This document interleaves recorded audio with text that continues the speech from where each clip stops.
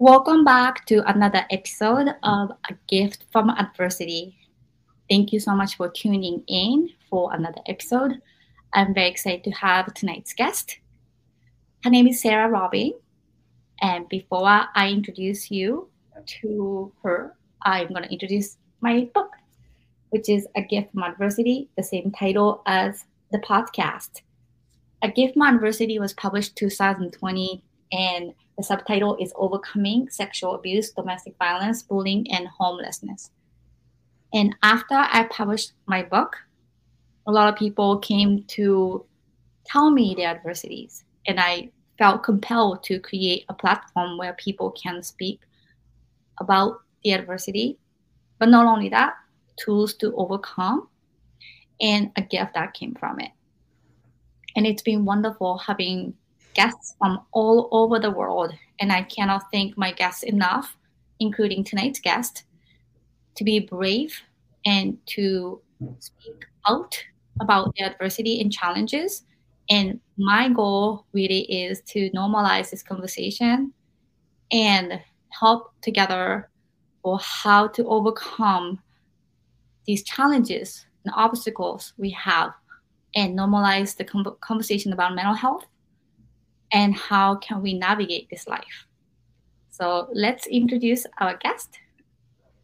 Hi, Sarah. Hi. Thank you so much for being on A Gift from Adversity tonight. Thank you for having me. I really appreciate it. Absolutely. So can you please tell our audience who you are and what you do, and if you have any website or social media that people can follow? Yeah, I'm a filmmaker. I work as an independent filmmaker. I also work as a commercial director. I'm from Germany, but haven't been there in a hot second. I'm based in Boston these days. And you can find me, I'm kind of social media averse, but you can find me on Instagram under Sara X Robin. And my website is the same, saraxrobin.com. So I am so impressed with your DP, like videography skills and your vision, and then it is so beautiful. Before we go into our main topic about the adversity, will you tell us a little bit how you got interested in becoming a videographer? Yeah, I became interested in becoming a filmmaker, which is kind of the term I use now. I mean, it's all interchangeable. I definitely spent a good amount of time putting myself out there as a videographer before I got more into DP and directing work and producing. I got interested after I finished my degree in politics and philosophy, and I was kind of at a loss. I had a lot to talk about and hadn't quite figured out how to do it. Because a lot of the work I saw in academia seemed to be very siloed, designed for a few experts to understand, but not really to reach the public. And I was a bit jaded about politics at that point already, and I was looking for an outlet and for a way to reach people and communicate with people. And I thought back on what had influenced me, and that was documentaries and even fiction films had built a lot of my understanding of morality and influenced my imagination and all that. So I decided to give it a go. I just started working on some film sets and I was instantly in love with it. So I kind of came into it from that angle, more so than being a movie buff. I was more of a bookworm growing up, but always loved storytelling and always like technical things, creative things. So film was kind of nicely at the intersection of all that, which I really like how complicated it is. You need to be good at a lot of things. And that was just from a kind of practical standpoint, also very intriguing to me. Well, thank you so much for sharing that. And then as an independent film and TV producer as well, I'm so extremely impressed with your work. And I love your angles and shots. And then what kind of camera do you like to use the most? Oh, probably an actual film camera, which I still haven't been able to do. I was brought up on digital when I got into it. Digital had already taken off so much that barely anyone was doing film. I studied at Boston University and they didn't even teach us to do film anymore. And ever since then because everything I love that I'm really gravitated towards tends to be shot on film. And I'm now finally for the first time shooting something on film this summer. So I'm really excited for it. Yeah. But I know you mentioned that you use like a Blackmagic and Red in Ari's? Yeah. I own a Blackmagic because it's, affordable, and I really like that camera. It's super just like easy and forgiving and looks good. And whenever I can, Ari for me is the way to go. Awesome. When did you come to America? In 2013. I've been here for a while now. Wow, that is so cool. I'm from Japan originally, and then just a side story, I was an exchange student in Washington State when I was really young, and then I had a friend from Germany. She was an exchange student, Julia, and she was a photographer. So I have a really great memory of her, and um, my son actually is learning German, and it's so interesting. He wants to someday visit the country. Good on him. It's a difficult language to learn, I think. Great. Yeah. Yes. So thank you so much for the introduction, and I'm happy to have met you and connect. And before we move on to the topic, I just want to emphasize how difficult it is to be a female DP in this filming industry. Like we don't have much of the female DP. Have you ever had kind of stigma working in this industry, being no DP or not really? It's funny that you should ask. So just let me correct this. I mostly work as a director, actually, but I also DP. So I do both. And I'd always seen myself as primarily a director. And the DP thing was something I almost fell into a little bit because I shoot my own documentaries, and then people saw that and brought me on to more complex things, narrative things that require setups and lighting and all that. And I found that I enjoyed that too. And I learned a lot about directing. So the two really feed into each other. So at this point, I do both. And it's funny that you ask, because as I was preparing for this, I was thinking, okay, there's two things I could talk about adversity, and being a woman in this industry is definitely one of those. I decided to go with the other one. It's maybe a bit more personal, but which we'll get to in a minute. But definitely, I do, and I think I was a bit, because I knew that was a thing going into it. I was a little unaware how it affected me, because I thought, well, I'm aware of this. I'm counteracting a lot of it. I don't think this will happen to me, but it still did. And it does so in very quiet ways sometimes. Things like not getting a promotion, people assuming that you're good at certain things and not good at other things, and giving you opportunities based on that. For example, my producing career really took off when I spent a couple of years in LA before coming back to Boston in 2020. And I could have easily had, a really cushy producing career out in LA, because everyone looks at me, hears me talk, sees what I look like, assumes I'm great at this. And I'm good at it, but I don't love doing it. It was just a work for money job. And I had to push a lot to get directing and DP opportunities. And I literally had to put myself out there, work for almost nothing on those things, do films on my own dime, and do it again and again and again until I eventually was able to switch into that field. Meanwhile, I was surrounded by guys who are much younger, much less experienced than me, but they get these opportunities because they're a dude and they can, everyone thinks they're good with gear. And so I saw that, and a lot of it is very, unspoken between the lines. And I'm not very good with between the lines things. So it took me a while to realize that was going on, because for a while I thought, okay, I'm just not good enough. There's a lot of competition in LA. I'm just not getting opportunities because I'm not good enough. And it took a few years for me to realize the pattern, right? And to just say it's a thing for sure. When I'm on set, and I'm mostly on set with men, I do get questioned, regardless of what their role is. There's assumptions that I don't know what a certain lens does. There are assumptions that I don't understand my lighting, that I don't understand what it takes to set up a certain shot, all this stuff. And so I have to prove myself. And now I'm actually trying to prove myself right off the bat when I get on set, to set certain things straight, right away. Yeah. I see. Well, thank you so much for sharing. So let's definitely jump into the first question, which is the adversity part. Yeah. So what you just mentioned is something I've heard of, unfortunately, over and over again in this industry. And I know you have a personal adversity that you want to share, but let's actually go back to talking about the adversity in being a female DP director role that I have experienced myself as a producer, as a leader for the nonprofit that I ran for 12 years, as an Asian female. And I've had so many mean words said to me. And just to share it with you and our audience, that I was called incredibly hurtful things when I was just trying to direct or correct, like no, give direction. And just some men couldn't take it.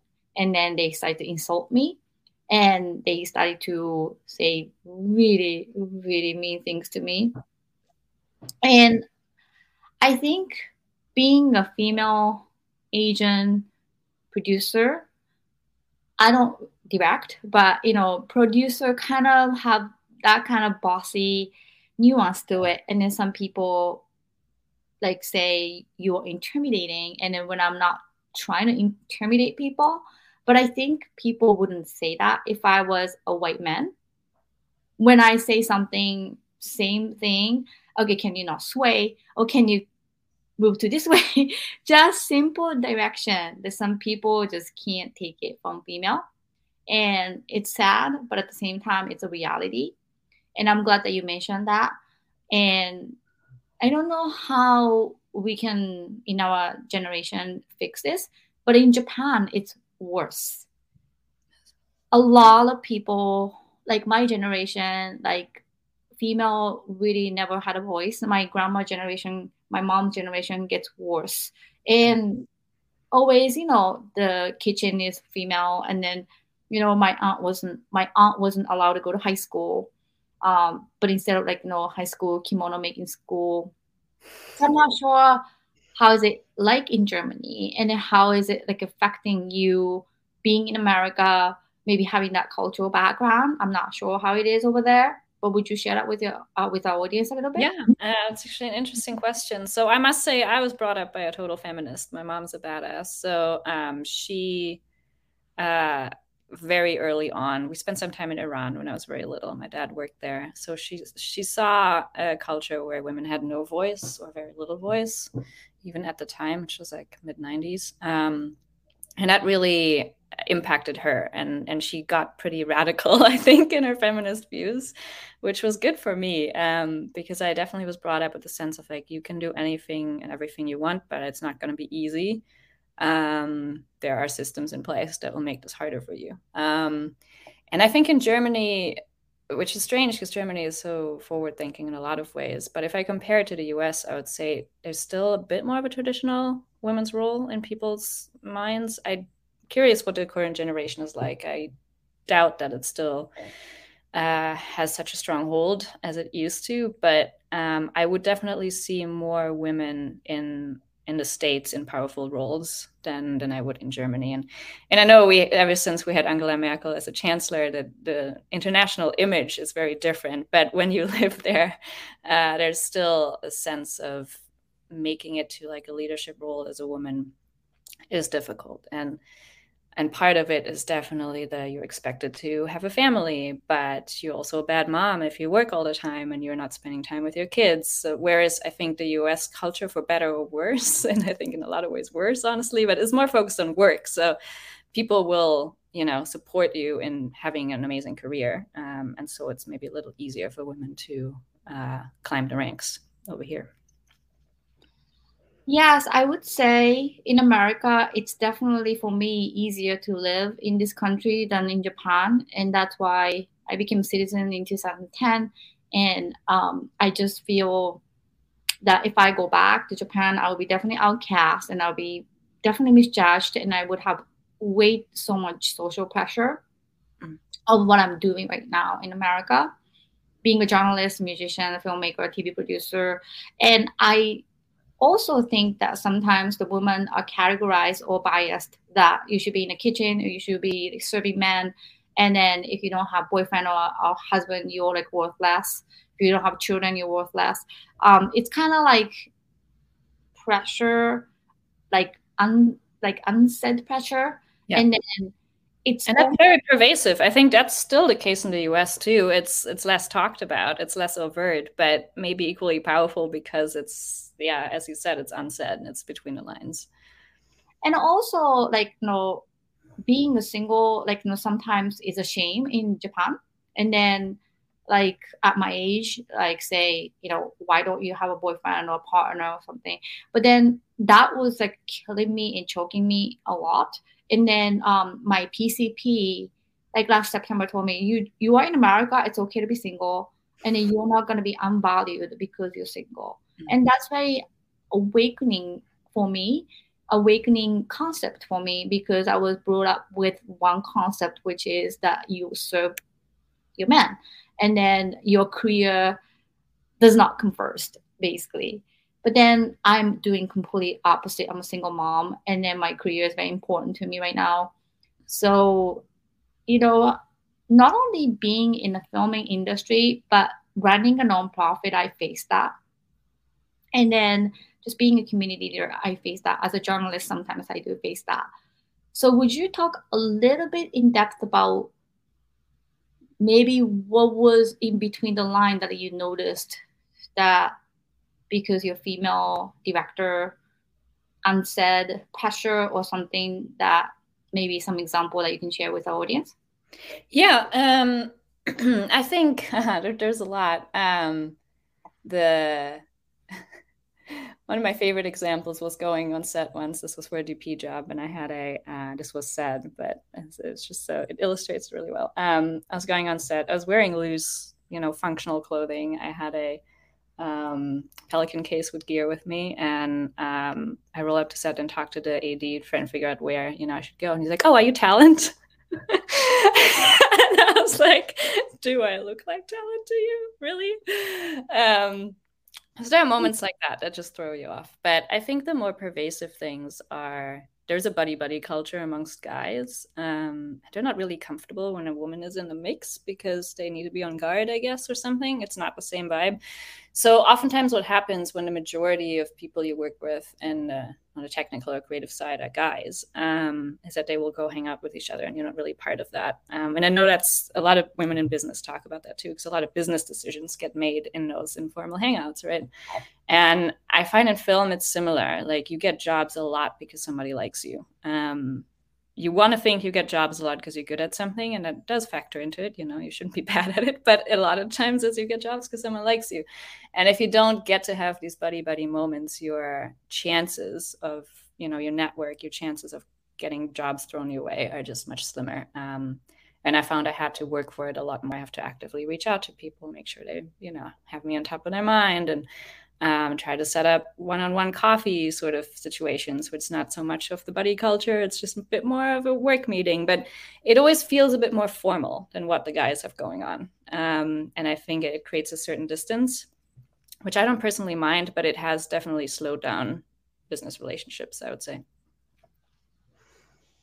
Yeah. Well, so thank you so much. Thank you so much. Yeah, well, thank you so much for sharing that. And then I hear you about, oh, are you a talent or you're DP? And then sometimes, I do both sides. I'm like talent, and then the producer, it's case by case. Yeah. So in a way, I think, well, it's a compliment. You're beautiful, obviously.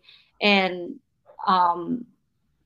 sometimes they assume that you are not the director or DP because you're female and beautiful.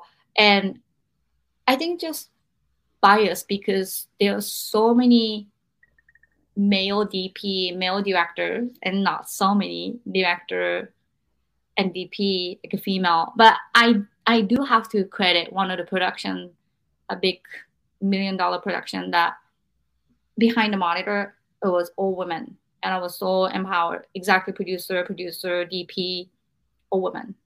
Yeah. Which production was that? Can you say, or is it still? No, I can't say. Too bad. Yeah. But anyways, off the record, I'll tell you.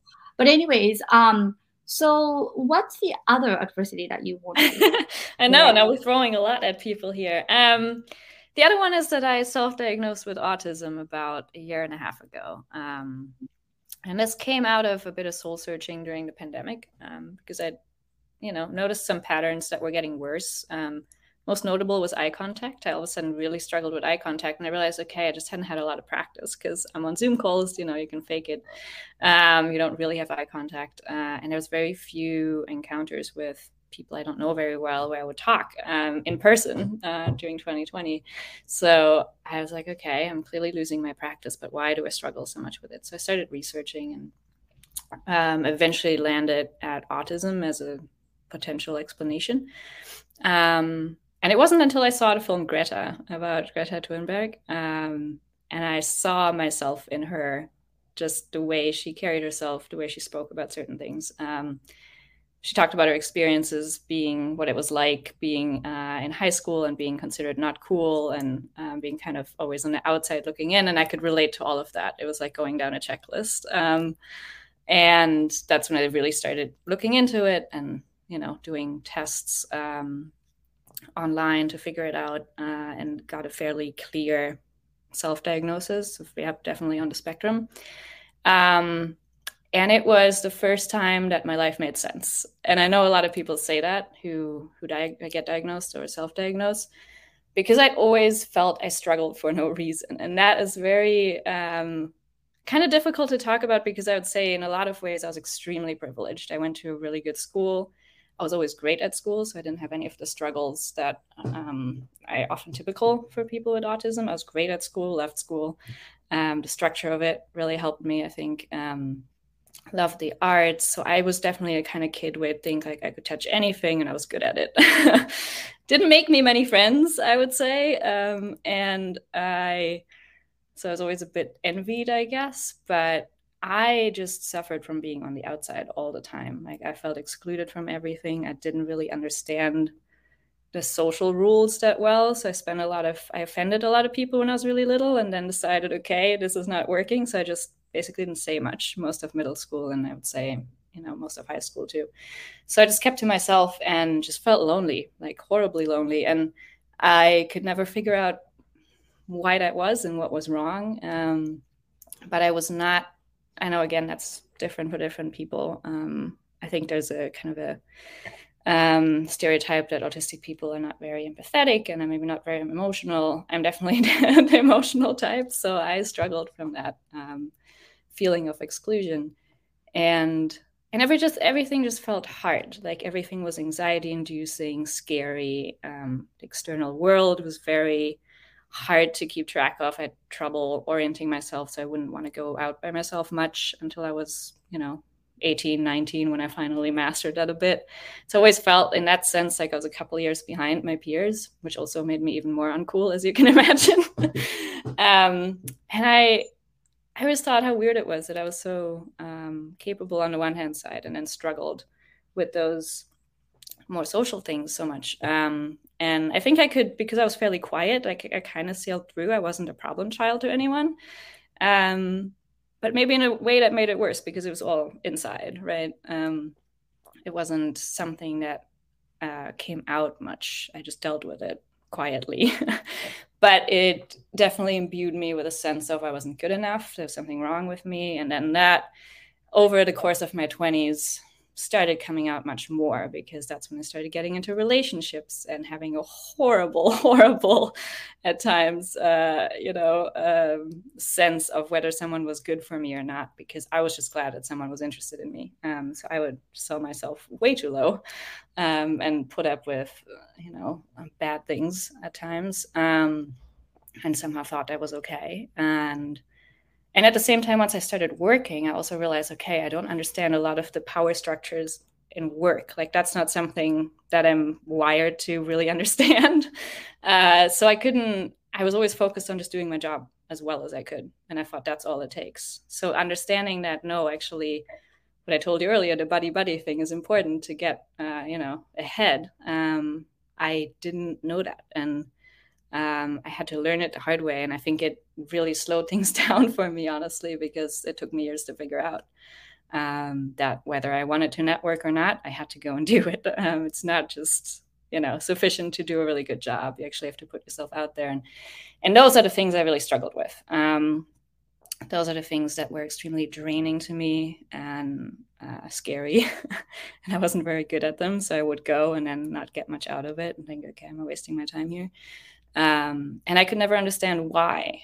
And when you don't have a sense why, like you very easily arrive at the explanation, people just don't like me.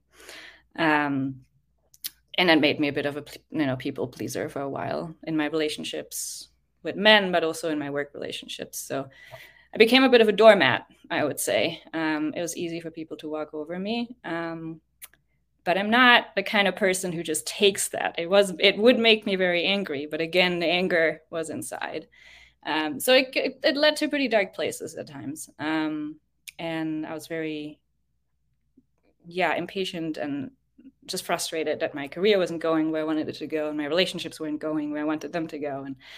And it's strange when you come from a story of being the, wunderkind in high school that's capable of everything, and all of a sudden you get to adult life and it's way harder and it's not working as well. So I really felt like I was on a downward slide from where I had been. I didn't understand why. And it wasn't until I found that diagnosis that everything all of a sudden started to make sense. So it was a very crazy experience, very positive experience at that point, thanks to people like Greta Thunberg and Elon Musk and such. I think our understanding of autism had shifted quite a bit, and can be regarded as disability in certain regards and then a superpower in other regards, which is how I see it now. I think that kind of gives a good introduction. I could keep talking, but I talk too much. So thank you so much for sharing and then being brave and then really explaining what was it like to grow up, and then how did it make sense for you to get the self-diagnosed. Now I have a question for you. Did your parents say something or notice something, like when you're growing up, and they mentioned something about like autism or like anything? It came up once. There was a talk about maybe having Asperger's, which is what people still called it at the time. And I was dismissed, I think, partially because I did really well in school. And once I had a certain structure, I also did okay in social settings. I just needed a bit of encouragement because, again, I was very confused. But once social settings were organized around a task of some sort, then it was like a game or in schoolwork, that really made it easier for me. So I think I did okay and pretty quickly. And my parents didn't look further into it. It's also, my mom especially doesn't really believe in labels that much. And I think there was definitely thought of that kind of thing can be very limiting, which it can. And I think these days people are very eager to embrace labels for themselves. And I would always caution a little bit. Like, this is also something I don't, talk about it with just anyone. And I haven't been very public about it yet because I'm still exploring how to navigate that in a way that's constructive and it isn't going to be used against me, which is a bit of a tightrope to navigate. Well, I really appreciate you sharing that on my podcast. And then I'm sure there are a lot of people who have gone through this very issue. And this episode definitely can inspire some other people and then understand, bringing awareness and then bringing this conversation to the light. And I really appreciate you being brave and then being very honest with me on this podcast. And how I know it's just you mentioned about superpower, and I've heard of this. Like, I actually wanted to share with you that I was actually assigned one summer to be a music teacher for a summer camp for kids with autism in so many different levels. And it was very challenging because I didn't really understand what autism was, and then I didn't understand the level, like a different level. And then there's so much levels, and one is like definitely difficult to handle, and then one was the calmer. So, and then it's like hard to get through some of the music things that I needed to teach.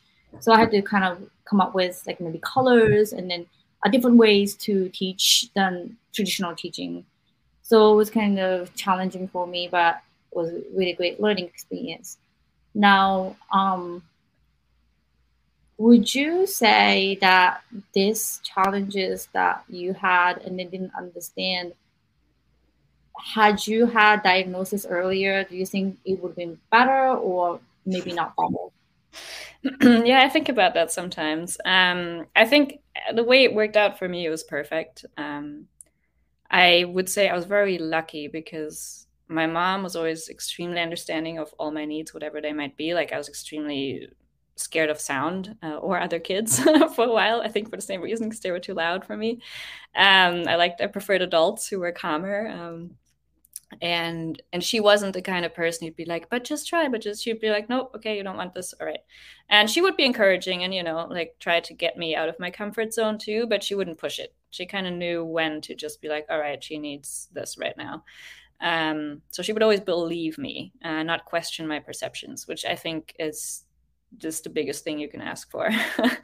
and in that sense, then you don't really need the label because you're being listened to. I think oftentimes we need the label because we need to help others understand what's going on with us. But if you have someone who listens to idiosyncrasies, then you don't really need that. And the school I went to worked in a similar way. I went to a Steiner school, or some people might know it as a Waldorf school. And that is a very holistic approach in that you don't just do academic work, you do a lot of artistic work. We did gardening, we did stonework, we did learn how to sew. Like it was a very holistic in that sense.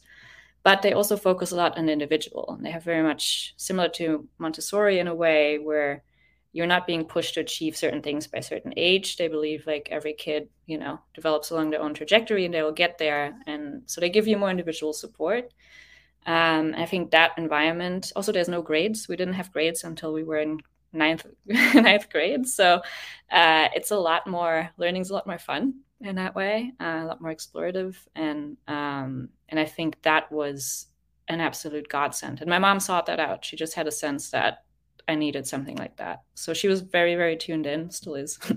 And that made all the difference. And because of that, I didn't need a label. And I think it wasn't until I started, to struggle. And again, I never struggled in the sense that it was very obvious to others. It was just obvious to me when I would wake up, crying or sleep in till noon because I felt so exhausted and I didn't know what was wrong with me.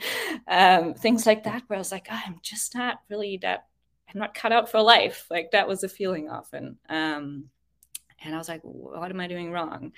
That's when searching for the label became helpful. But until then, I think it was much better not to have it in my case. And again, my case, different for everyone, because it made me push myself and think, okay, others can do this, I can do this. And I think there's lots of things I wouldn't have trusted myself to become a filmmaker and just take that huge risk of a career. I probably would have never left Germany and traveled around the world, which is what got me to leave in the first place, and open up my mind to the idea of living abroad and moving abroad. I think the label would have held me back because I can be quite a scaredy cat sometimes. Well, thank you so much for sharing that. So let's actually move on to the second question, which is the tools that you use to overcome this. I know you kind of mentioned about like self-diagnose and then maybe looking at other role models or different people in the past and stuff or in present. So what are the most helpful tools that you use to overcome these challenges? Yeah, I mean, I just mentioned a few of them. I think being surrounded by people who actually really listen and believe you is the biggest help, the biggest gift, the biggest tool. Without that, it's very hard. But in terms of more recently, the tools I used, I self-diagnosed. I attempted to get a formal diagnosis, which is a long topic, but did not end up working out. It's very hard to get. Also, when you're a woman, you still fall through the cracks of those kind of outdated clinical diagnoses because they're designed for 13-year-old guys, white guys at that. So a lot of the things that are being tested for, don't capture someone like me. And interestingly enough, the tools that are available for free online are a lot more thorough, which is not what you'd expect. And I actually used Instagram quite a lot. As much as I'm critical of social media, I found a lot of valuable information there because there are quite a few people who are very outspoken about that specific case of a late diagnosis and being a woman who gets diagnosed and being someone who easily falls through the cracks because it's not very apparent that they have autism, and just describing so many things that I could relate to. And it was really a feeling of, wow, I'm not the only one. There's nothing wrong with me. I'm not making this up. That I think was huge, because for the longest time I was just telling myself I'm just weak, I'm just lazy. People would always be like, why are you so hard on yourself? I'm like, you don't understand. I'm letting myself down every day. And yeah, seeing other people's experiences described in a way that felt so intimate, and experiencing that for the first time of like, wow, okay, they understand exactly what I've gone through. That was incredibly helpful. And since then, yeah, I really found I've been a lot more patient with myself, a lot more accepting. I can plan for certain things, knowing, okay, this will probably do that to me, and I will need a quiet day after that, and that's okay. I don't need to be on 24/7. In our industry, obviously, there's also kind of a bit of a expectation that you're always on and you're always hustling, and so knowing when to take some time out is something I learned, and yeah, I learned it the hard way too. I had 2 near burnouts when I was in LA. But again, back then I didn't know yet where those were coming from. And in the industry, people kind of shrugged that off. So like, oh yeah, everyone like kind of hits a wall at some point. But no, it's a little different in my case. I have to take care of my mind and body in a way that others maybe don't. And yeah, Instagram was a helpful tool. Well, thank you so much, Sarah. It's a very interesting topic, and then I really appreciate you being brave and then being vulnerable to open up during our podcast. So my last question is a gift that came from the adversity. So would you share with our audience what's the gift that you can say that came from your adversity? Yeah, I would say there are lots, but the one that I think about most often these days is probably just the ability to be uncomfortable and sit in that, which I think is hard. It's always hard.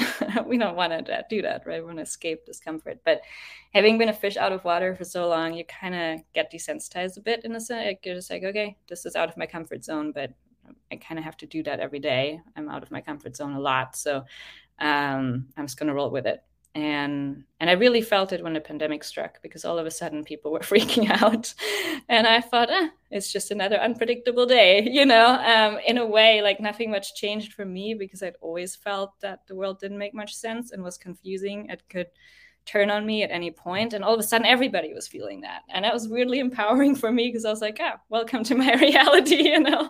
But also I was able to just kind of fly through the pandemic very easily, even though it was hard on me too. I haven't seen my mom in 3 years. She's in New Zealand, and the borders closed, and it was scary. And I lost my job, was unemployed. I'm not a citizen. I'm not even a permanent resident. So I was like, well, I'm not sure, how I'm going to make that work. And ended up improvising and literally selling masks on Etsy that I was making myself for a while, just to have an income.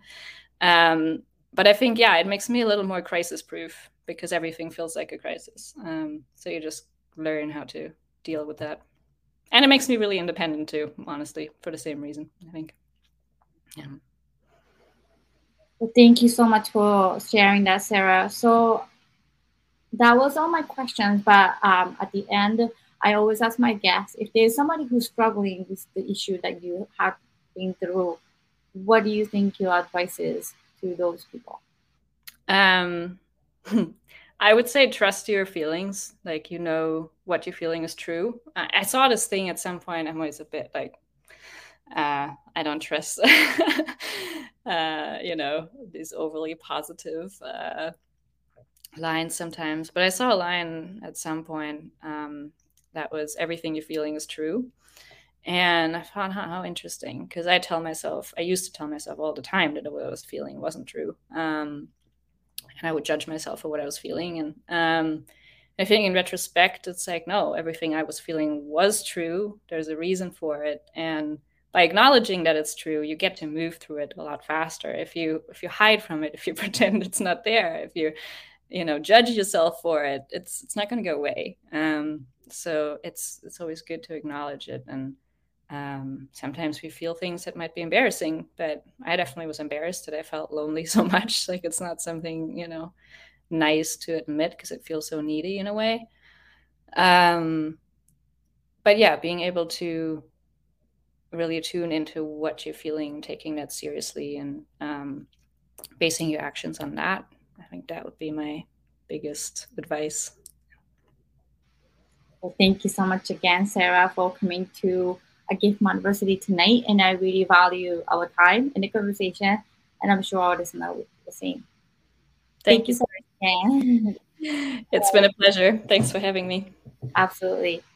Thank you, everyone, for listening and watching A Gift from Adversity. We'll see you next time.